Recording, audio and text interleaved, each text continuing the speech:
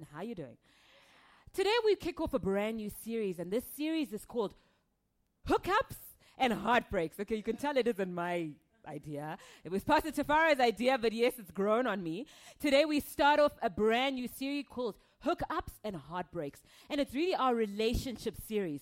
So I want to encourage you, whether you're single, whether you're dating, whether you've been married for a year, whether you've been married for 39 years, like my parents yesterday, were married for 39 years, what a great blessing they are, or whether you've been married for 60 years, to really just make sure that you're here in this church for the next 3 to 4 weeks, because we just have such an awesome word for you. We have an awesome word that's just going to really just transform your marriages, transform your relationships. Your lives are never going to be the same again. So you want to be here, and you want to be here awake. Amen. Amen. Yes, please. And so I just want to share with you something, and that's really this. The two most important decisions that you're ever going to make in your life are really this. Number one, the God that you're going to serve. And number two, the person that you're going to marry, right? I mean, these two decisions can literally make or break you. They can be the difference between you winning in life, yeah? And fulfilling all that God has called you to do and just being prosperous, successful, full of joy, a leader in the marketplace, a leader in your ministry. Or they can really result in you never amounting to anything, never really fulfilling your purpose and your calling in this life. Amen. So they're really important decisions. And focusing on number two, which is really why we're here, to learn more about relationships. Pastor Tafara says, and he always says this, it's 1,000 times better. And so this morning I scratched off that 1,000, okay? I say it this morning, singles, it's 1,000,000 times better to be single than to be married to the wrong person. It's 1,000,000 times better to be single than to be married to the wrong person. And so I just want to encourage you to just really plug into this message this morning. Plug into these messages in the next 3 to 4 weeks, because we're going to give you guys some knowledge. If you're single, we're going to give you some knowledge of how to really make the right decision concerning the person you're going to get married to. Amen.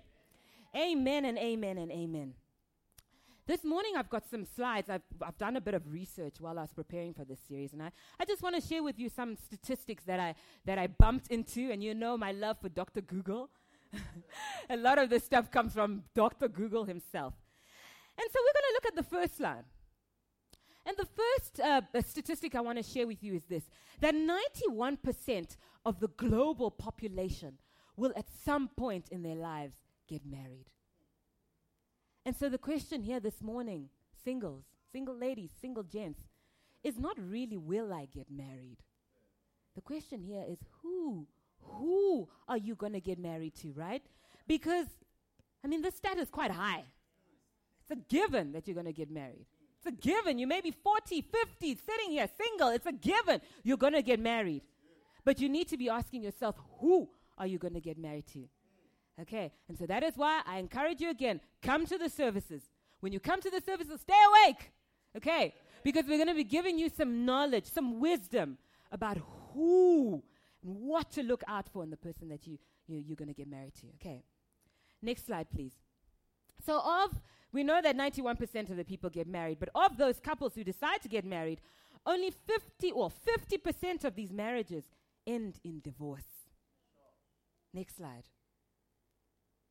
And on top of that, another 30% experience what they call an emotional or social divorce, okay? So this is emotional detachment. This is people who are literally living in the same house. And you're doing you, I'm doing me, okay? But we're just going to live in this house, okay? A good friend of ours says they transition from being soulmates to roommates and then just roommates. We're just suffering for Jesus in this marriage. We're just staying for the sake of our kids, but there's no love. You do you, I do me. I'm not interested in a relationship. And that's 30% of people in the church even who are going through some sort of emotional divorce. And so when we add the 50% that actually go through the legal, physical process, and when we add this 30% who are essentially living as roommates in the same house, we get the staggering figure, next slide please, that 80% of all marriages will result in some kind of divorce. 80%. That's huge. That's massive. And for those who've done maths, right? 100 minus 80, next slide, means that only 20% of marriages will experience, or at least couples will experience a fulfilling and lovely marriage. I mean, I don't know about you, church. I don't know which part you want to be in. But I know I want to be in this 20%. I know that I'm going to do whatever it takes. I'm going to learn whatever it takes to be in that 20% who experience this marriage made in heaven. And Pastor Tafara and I have made this commitment that no matter what, we're going to add in our budget some sort of investment to just make sure that we're investing in books that help us develop our marriage. We're investing in time that we spend with people who've been married longer than us. And we're going to make this thing work. And speaking about investing in books, I actually had the privilege of being invited to a breakfast. It was Dr. Bill Winston's breakfast on Wednesday. And straight after that breakfast, I made a beeline for the resource table. And I bought as many books on marriages that I could possibly get my hands on. Why? Because I want to learn from people who've been married longer than I. I want to learn from people who've been married so much longer than I've been alive and are still married. Amen. So we need to really just invest a lot, invest collectively in making these marriages work. I've got some good news for you, though. Yeah. Right? I've got some good news for you all, especially you guys, because you're in church here this morning. You're Christians. Okay. And the good news really is this. In Christian communities, when you practice one of all three of these disciplines, right? The first one being read the Bible together. You can see they're like cheerful. They've just read their Bible, so they've got their fix. Read their Bible together. The second one is when you pray together as a couple. Okay? And the third one is if you do life, you do church, you do life group together. And I've got to pause here for a moment just to advertise our life groups, okay? So here in this church, we believe in doing life together, not just as couples, but as a church. And for me personally, I've experienced my greatest growth in life groups. And so I want to encourage you all, not just as a couple, but as a church, as a singles, to just plug into a life group. Pastor Henry's done a fantastic job in ensuring that we're continuing to multiply. So we, at this point, have a life group pretty much near where you live, okay? So there's really no excuse as a church. Okay, so if in the Christian communities, a couple practices all these three disciplines, next slide, that rate of divorce, which we said was 80, remember it was the 50 plus the 30? That divorce rate moves from 80% to 0.1%, okay? For those that like numbers, that 0.1% actually represents 1 in every 1,500 couples will get a divorce, okay? And so that's just fantastic. That's fantastic news. And I have advice to offer for some of you singles here. You know, when God says, do not be unequally yoked with unbelievers, you know God says that, right? In His Word. He knows what He's talking about. Just do it, okay? I mean, right now, check yourselves. If you're in a relationship and you're having to crank up your partner to come to church, you're having to fast 7 days a week, 365 days in a year, you're having to pray 35 days in a month for him just to read the Bible or pray with you, you might want to reconsider marrying them, okay? Do not be unequally yoked with unbelievers. Why? Because the odds are heavily stacked against you. Amen. And so as I was researching this topic around relationships, marriage, and looking at these stats and really just wondering what on earth is going on here, I came across some research which says it's commonly believed that the reason why these statistics are so frightening and so shocking is really just ignorance. Many people, even in the church, don't actually know what marriage is about. And therefore, when they enter into a marriage, they're completely ill-equipped to, one, grow, sustain a marriage. Amen? And so, and I've got to name and shame the ladies here, okay? Ladies, where you at? I have to kind of throw you under the bus here, okay? But ladies, we're probably particularly guilty of this. I think most of our lives we spend fantasizing on the actual wedding day, okay? I know you're quiet, but I know because I was a girl at some point in time. And I definitely know because I've got a 5-year-old daughter whose favorite program is Our Perfect Wedding. And so even from a young age, we already dreaming of the day, right? I've actually got a slide here, and I want to just, for those who can't read, this is the bride saying to her mom, there's no groom. I don't want a husband. I just want a wedding. Hey? And how many of us are like this, right, as girls? I mean, I had such great, amazing dreams of my wedding day. In fact, I had great dreams about the days before the wedding day, my proposal. I had these visions of my husband, my man, flying a no, actually, it wasn't even a helicopter. I said helicopter this morning, but I actually had dreams of him flying a jet, a private jet in the sky. And somehow, magically, the clouds would realign. And this writing would pop up saying, Chipo, will you marry me? And immediately I'd get on my hands and knees and I'd be like, yes, as he slips on this 100-carat bling bling of a diamond on my hand. And beyond that, I'd be dreaming about my wedding. Come on, girls. You know what I'm talking about, right? I'd be dreaming about my perfect wedding gown and just my color scheme, how many bridesmaids I'm going to have, or how tough a time I'm going to have to choose 2 bridesmaids from my 20 girlfriends. But I think many times we're too focused, girls, on becoming a wife rather than becoming a bride. And similarly, many people are focused on that one wedding day than on the marriage. And the day after the marriage, we get the shock of our lives. And months later, years later, it kind of becomes tougher and tougher, right? Our good friends Hassani and Danielle Pettiford, who run the Couples Academy, noted, and this is quite an interesting fact, that couples actually spend 8 to 12 months preparing for a wedding, right?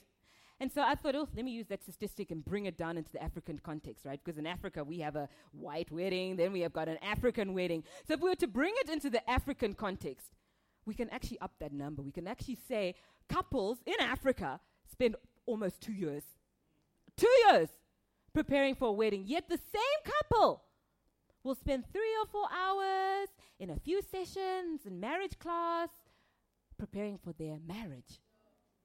And even after that, they just don't invest in actually really sustaining their marriages, which is quite frightening and quite alarming. Okay, the Bible in Hosea verse 6 says, "My people perish." God says, "My people." In other words, He's saying, "My children, my church, you, me, we perish because of a lack of knowledge." And right now, we just want to do whatever we can in the next 3 to 4 weeks to just equip you guys with that knowledge, equip you guys with wisdom relating to your marriages and the relationships that you're in right now. And my prayer for us this morning, not only this morning, but for the next 4 weeks, is that, church, you will take these principles. You will apply them, wherever you are in life, whether you're single, whether you're married. And as you apply them, you will start to see such awesome marriages, such awesome transformations in your life. Amen. Amen. Amen. Okay, that was my intro. Now going into the real message. Okay. This morning, we're just going to set a bit of a foundation here because, like we said, a lot of the issues that we're seeing in marriages and the high divorce rates that we're seeing is really because people just don't have knowledge. People are either told and don't listen, or people are just not told at all. And so this morning, we're going to spend a little bit of time looking into scriptures and really finding out what God's original intent was for marriage. So this morning, we're going to answer a few questions. We're going to look at what marriage is. We're going to look at what the purpose of marriage is. We're going to look at some keys to successful marriage. And then, if we have time, for y'all singles, we're going to look at some of the benefits of marriage. And so I said it this morning. If the guy or girl that you're eyeing in this church is here this morning, you want to do whatever you can to make sure that they're awake, okay? So if you have to send a WhatsApp to the person who's sitting next to them to tell them to wake them up, do it now, okay? Because you really, really don't want to miss out on this word, okay? Dr. Miles Monroe says that if you don't know the purpose of a thing, abuse is inevitable. So what could be your greatest blessing ever? And God truly meant for marriage to be our greatest blessing ever, could end up being your worst possible experience, an experience likened to being in hell itself. Okay. So this moment and this morning, we want to teach you guys, and we just want to give you knowledge on really what this marriage thing is about. Okay. Marriage is not just a good idea. It's not just a good idea. It's a God idea. Amen.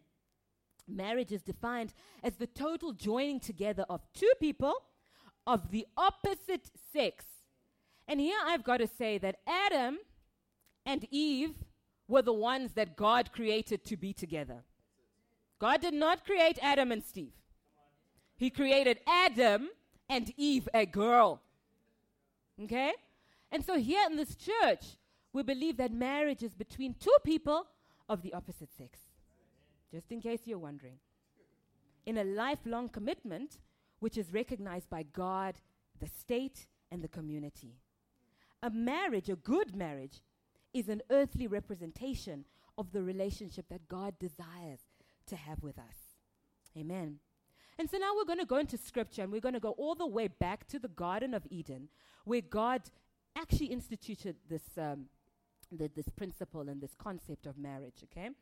We're going to go quickly to Genesis 2, verse 18, if we can have it up, please, in the King James Version of the Bible. King James Version of the Bible. Okay. So we know the book of Genesis 1 and the beginning of Genesis 2 covers the story of creation, how God had created the world, how God had created man. And here we see God in Genesis 2, verse 18, speaking, saying something. And the Lord God said, "It is not good that a man should be alone. I will make him a helpmeet." This is quite a powerful statement, because for the first time in a very long time, we actually hear God say it is not good. Remember when He'd created creation, He looked at it and said, "It is good." He looked at it again and said, "It is good. It is good. It is good." And then we get to Genesis 2, verse 18, and God is saying, it is not good. It is not good for man to be alone. And God says, you know what? I'm going to do something about it. I will make him a helper meet for him. Other translations of the Bible translate that helper meet as someone who's suitable, someone who's adaptable, someone who's complementary. And I love this other translation which says like opposite. In other words, God is saying, it is not good, Adam, that you're alone. I'm going to make you someone who is created in the image and after the likeness of me. But they're going to complement you. And here I've got to say, women, you were not created to be doormats. You, like Adam, were made in God's very image and likeness. Okay? And you were created to complement, to be a like opposite to Adam, to be his helper with a specific, distinct role in this partnership. Amen. And verse 19 says, "And out of the ground the Lord God formed every beast of the field and every fowl of the air, and brought them unto Adam to see what he would call them. And whatso Adam called every living creature, that was the name thereof. And Adam gave names to all the cattle, and to the fowl of the air, and to every beast of the field. But for Adam there was not found a help meet for him." And so here we start to see Adam himself realizing that he needed a helpmeet. He needed a somebody. I mean, I like to imagine that Adam saw the ants come by 2 by 2, and he was wondering, where's my 2 by 2? He saw the giraffes come in 2 by 2. He saw the elephants. He saw the gorillas. And at some point he began to think, where is my person? Amen. And so God did something about it in verse 21. "And the Lord God caused a deep sleep to fall upon Adam, and he slept. And he took one of his ribs and closed up the flesh instead thereof." Verse 22, "And the rib which the Lord had taken from the man made he a woman, and brought her unto the woman." 23, "And Adam said, This is now bone of my bones, flesh of my flesh. She shall be called woman, because she was taken out of man." I love the New Living Translation, because in the New Living Translation, it says, "At last the man exclaimed. And even that translation, I don't believe did any justice to how Adam really felt when he saw this woman. I like to believe when God brought Eve to Adam was like, whoa, man, God, you done real good now, woman, woo. And that's really how Adam felt, eh? And here Adam's actually giving you gentlemen a tip. So for you gentlemen planning for a wedding or to get married, this is how you must receive your woman, eh? When her father comes, you must look excited. Maybe be like Adam and say, woo, wow.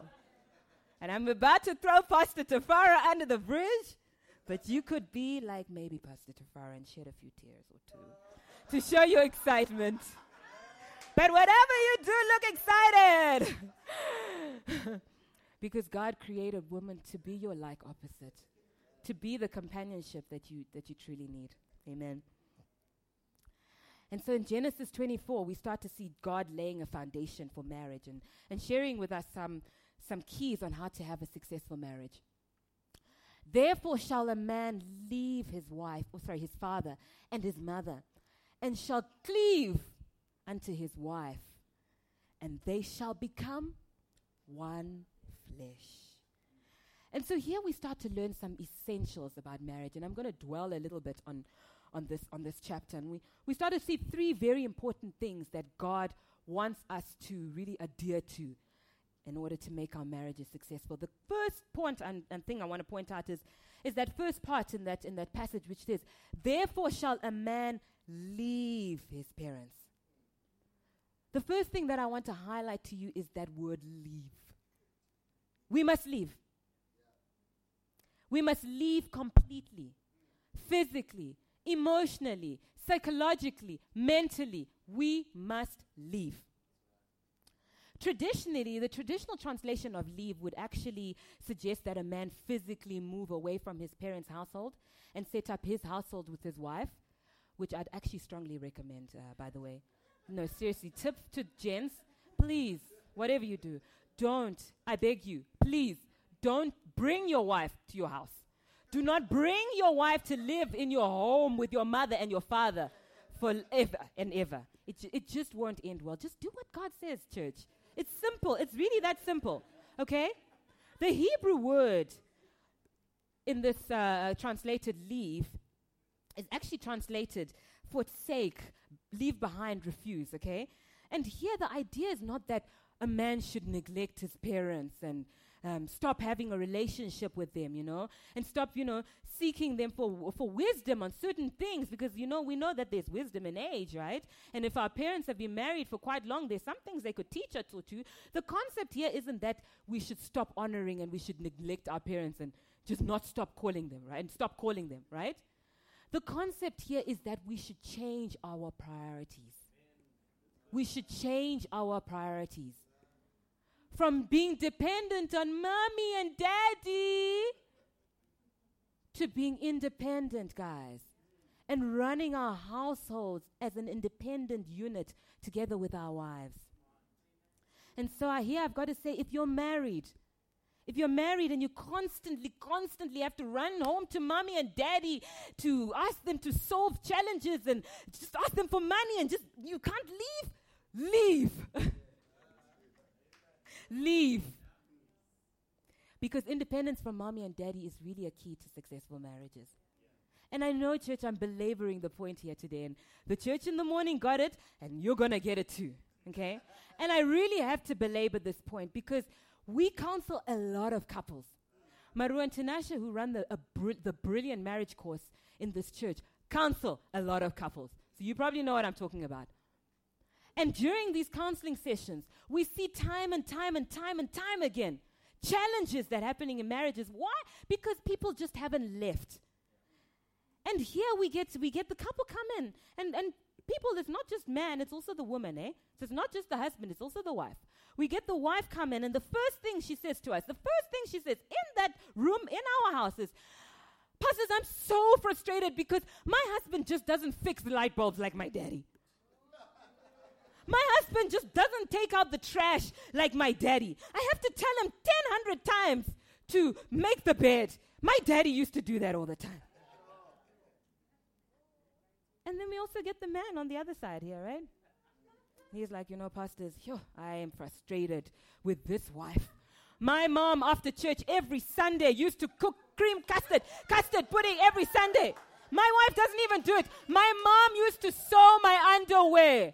My wife, she doesn't even pick up my underwear, even if it's 2 centimeters away from the laundry basket. She doesn't even pick it up. My mommy would pick up my underwear.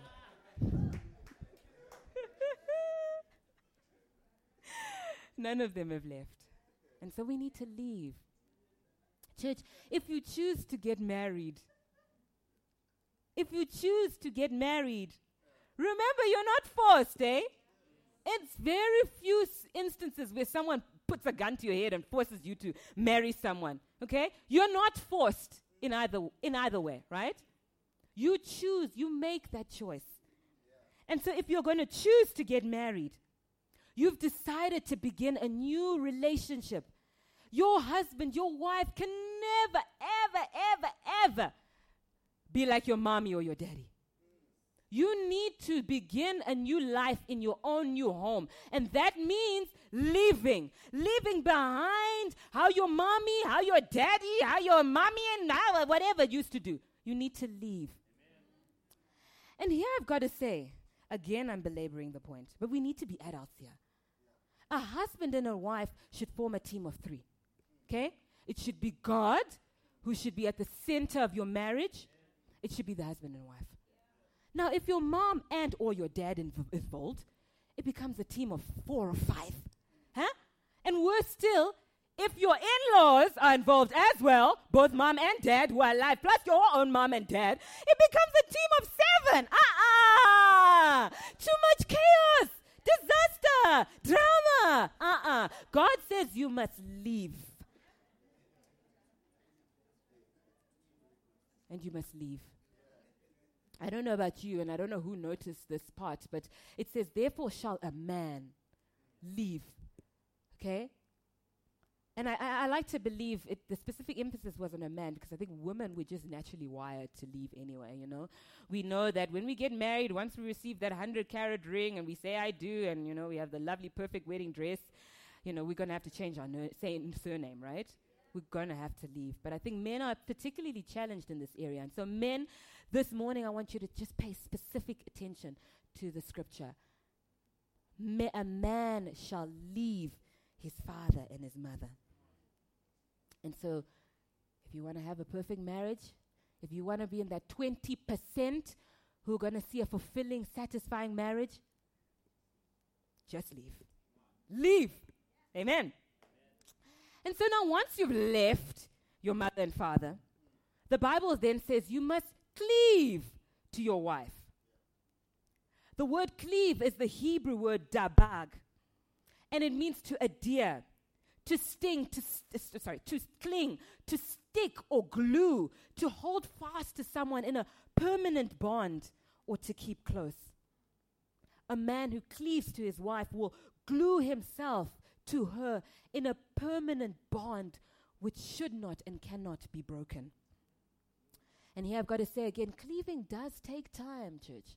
It takes time, it takes commitment, and it takes diligence from both couples involved.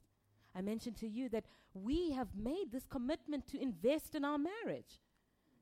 And we've both made that commitment, right?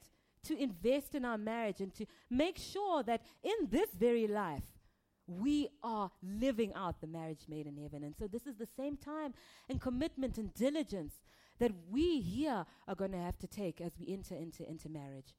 Amen. So cleaving, quite an interesting word, but what does it mean practically? What does it really mean practically? It really means this, church.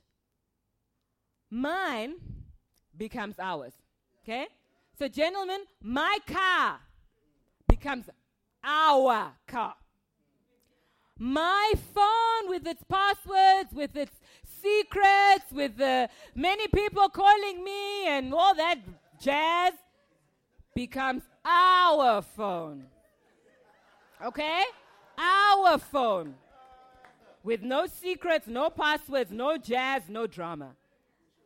And it's quite interesting because a long, long, long time in Bethlehem, a very long time ago, I said this morning for our sins, Pastor Tafara and I used to own Samsungs. We now own iPhones, of course.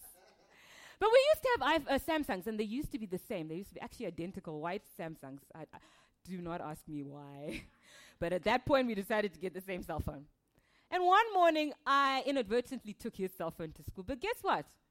Because I'd cleaved to my husband, I had no fear, I had no worry, I had no anxiety. When his phone rang, I answered his phone. I knew his passcode. I could enter it in and send a message to tell them that Pastor Tafara had left his phone at home. And guess what? He could do the exact same thing on his side in his office. He answered my calls. He answered the messages. There was no fear, no shame. Why? Because mine had become ours. Amen. Cleaving also means doing life together. Going on holiday together, guys. Just being together. And here I've got to say, it doesn't even need to be expensive, right? I mean, we, can leave our daughters with Pastor Henry here while we enjoy a picnic in our garden so that we just have time to talk and do life together. Enjoy one another's company without the distractions out there. And so I'd like to encourage you, if you are married, you need to spend some time with your wife. You need to spend some quality time with your husband. You need to cleave. And also a third practical aspect of cleaving is ordering your priorities. And this is something we learned, a few years ago as well, around how it's very important in order for you to cleave and to really just bond together as a couple, you need to get your priorities straight. Number one on your priority should be God, okay? And then it's your wife or husband. And then it's your kids. And then it's all y'all, okay? You're after my kids, okay? And practically, how is this demonstrated? And I think Pastor Tafara has shared quite a nice example. When when he's in a meeting and I call him, he excuses himself briefly from the meeting, gets on the phone with me, says, honey, I'm going to call you back. Puts down the phone, proceeds with his meeting, and actually calls me back. Okay? So guys, if you're going to tell your wife to call you back, call her back. Okay? And I do the same. And that's because we've learned how to order our priorities and set priorities straight in our lives so that we can cleave effectively together. Amen. Right. And then the scripture says, they shall become one flesh, joined together in a lifelong or permanent covenant. In other words, the married couple are really not two. They're one. One purpose is what they have. One goal is what they have. One life together is what they have. They are one team. One team. Husbands, your wife is not your enemy. She's not the problem. Wives, your husband is not the enemy. She's not the problem. You're in one team. You're one team. You're playing for the team. Same team. So please fight fair. Please fight fair. You're one team. Okay. And so really here what we learn is marriage is a vitally important institution. Marriage is a covenant, not a contract. It's a covenant which should not be taken lightly. And so now the question on all your minds is probably this: well, what on earth is a covenant? And how does it really differ from a contract? And I'm going to answer that question for you this morning. I'm going to answer first what a contract is. And I like to call a contract an escape door. A contract is dependent upon performance. It's based on protection and mistrust. Contracts allow parties involved to look for loopholes, exit clauses, which are centered on your rights, your own rights, and your protection. Church, a contract can be broken when one or both parties involved don't keep their promise, right? In essence, what a contract says is if you don't perform according to the contract that we signed, then I'm out of here. I'm going to find someone who's better, bigger, whatever. I'm out of here. It's much like a cell phone contract, and I think that's probably the one thing that most of us can relate. We have mostly got cell phone contracts. A cell phone contract is pretty much like this, right? I say to Vodacom, and Vodacom is my service provider. I say to Vodacom, I'm going to give you 400 rands, okay? I'm going to give you 400 rands every month. And because I'm giving you this 400 rands, I expect you to give me 400 rands worth of airtime, and while you added 2 gigs of free data. And Vodacom, listen to this. If you do not give me that airtime and you do not give me that data, guess what? I'm canceling that contract. I'm out of here. I'm going to Cell C. Bye-bye. And the problem that we see, which resulted in all those shocking statistics, is that a lot of marriages are based on the principles of a contract. And it's no wonder that things start to fall apart. Because marriage is a covenant. I say marriage is a covenant. So what is a covenant? Well, in a covenant, there is no escape door.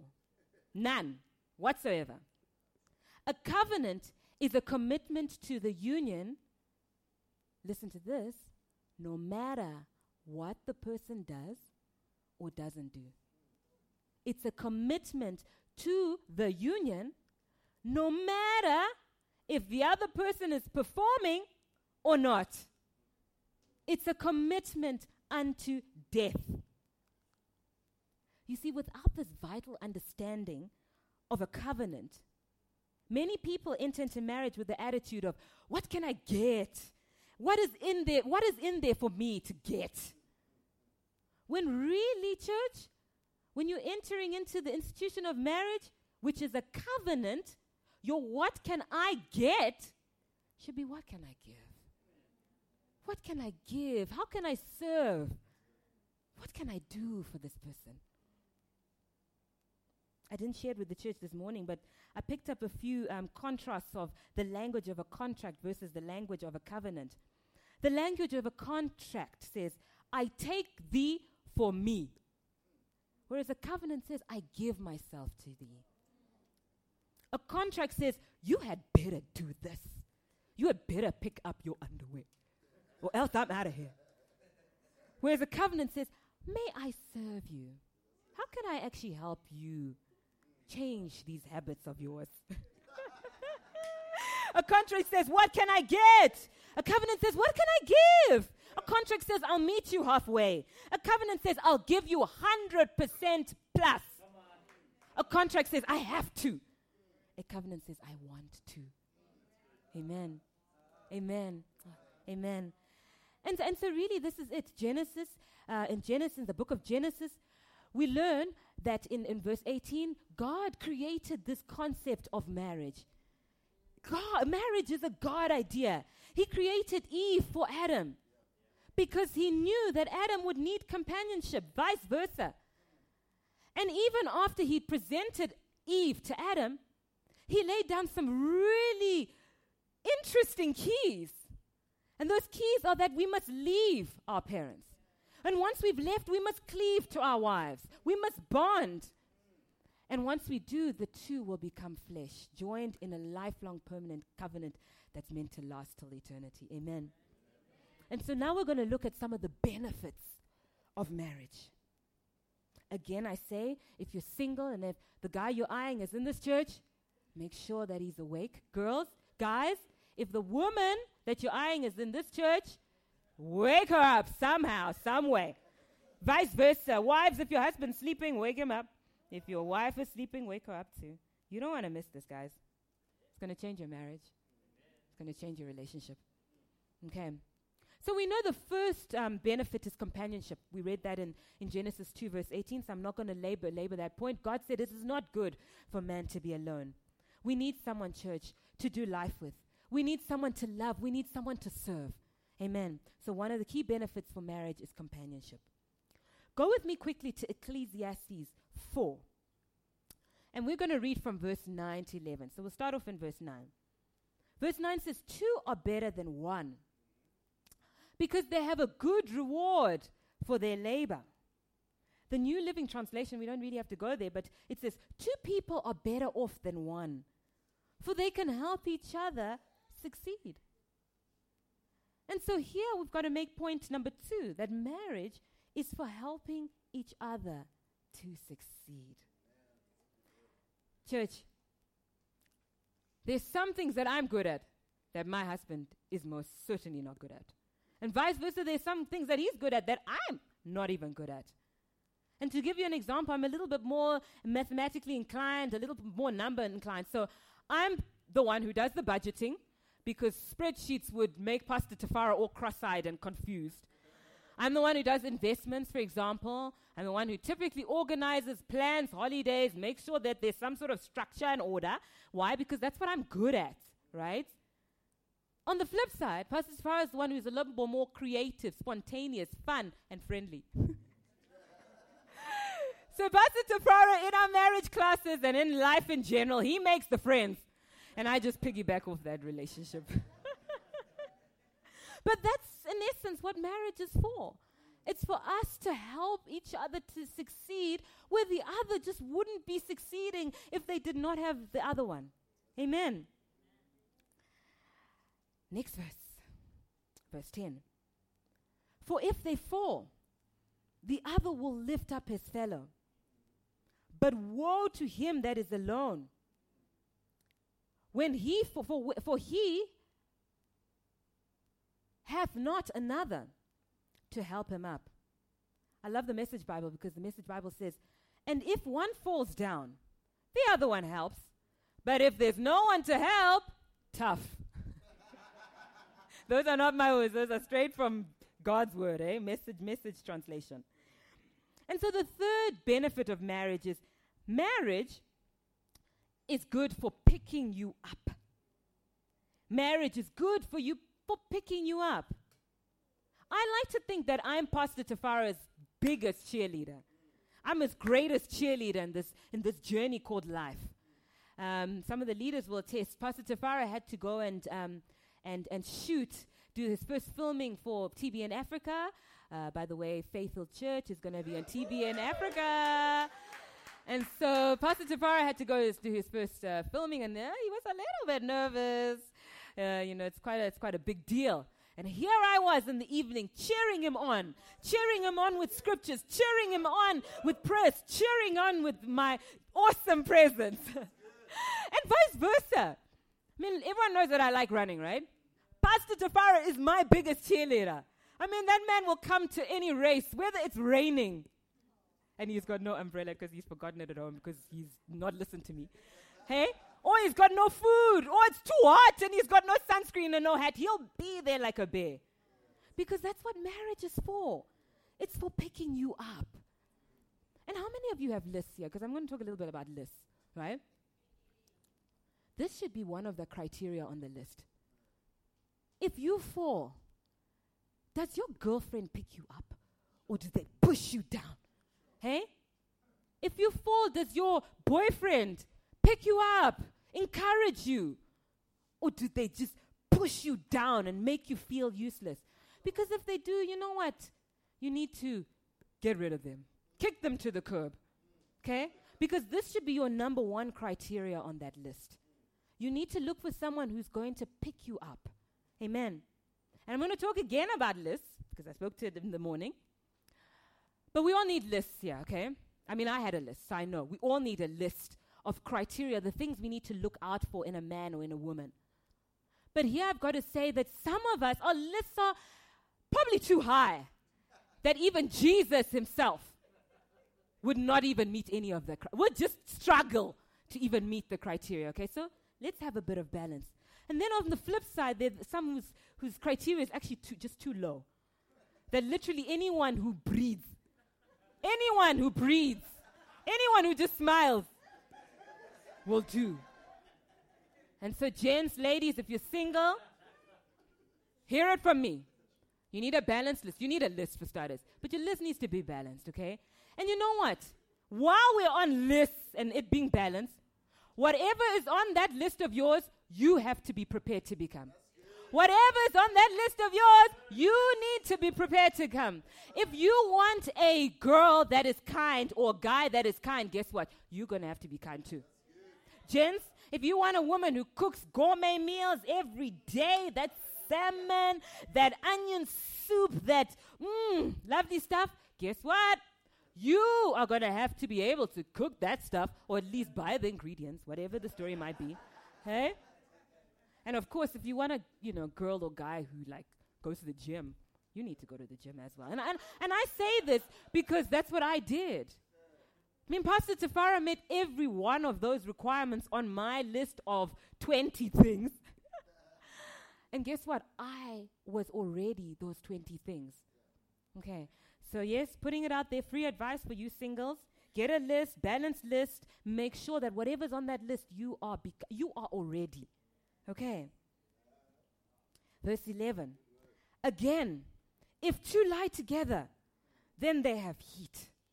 But how can one be warm alone? I love God so much because He's got a sense of humor. Hey? Church, winter's coming up. And of course, this only applies to married couples. So you single couples, this is what you're going to get when you get married, okay? So maybe close your eyes, okay? But winter's coming up in the close your ears. Winter's coming up in the next 2 to 3 months. And God, who's got such an awesome sense of humor, and actually God's actually quite practical, right? He's saying, married people, why spend so much on electric blankets? Hey, don't spend so much on an electric blanket when you've got your own human heater right next to you. And so marriage, another key benefit of marriage is marriage provides warmth. Not just physically, but also emotionally too. There's a sense of intimacy that's in marriage that, you will not get when you're not married. Amen. Okay. And in closing, and this is really the last point, verse 12. And if one prevail against him, two shall withstand him. And a threefold cord is not quickly broken. And so the fifth and final benefit of marriage is for protection and strength. The New Living Translation says, a person standing alone can be attacked and defeated. But two, they can stand back to back and conquer. In other words, what the scripture is saying is that there's added strength and protection when there are two of you. I mean, life has a way of being life and happening. And the scripture says so nicely and clearly here that when it's two of you, you've got a greater chance of conquering and overcoming the obstacles that are thrown at you in life. Amen. And also, and I love this, the scripture says, and a threefold cord is not quickly broken. A threefold cord is not quickly broken. In other words, there must be a third party in the marriage. And here I'm not talking about your mom and dad, okay? Because I think we've dealt with that. You need to leave. You need to leave in order to cleave. Here we're talking about God. God must be involved in your marriage, church. I say God must be involved in everything.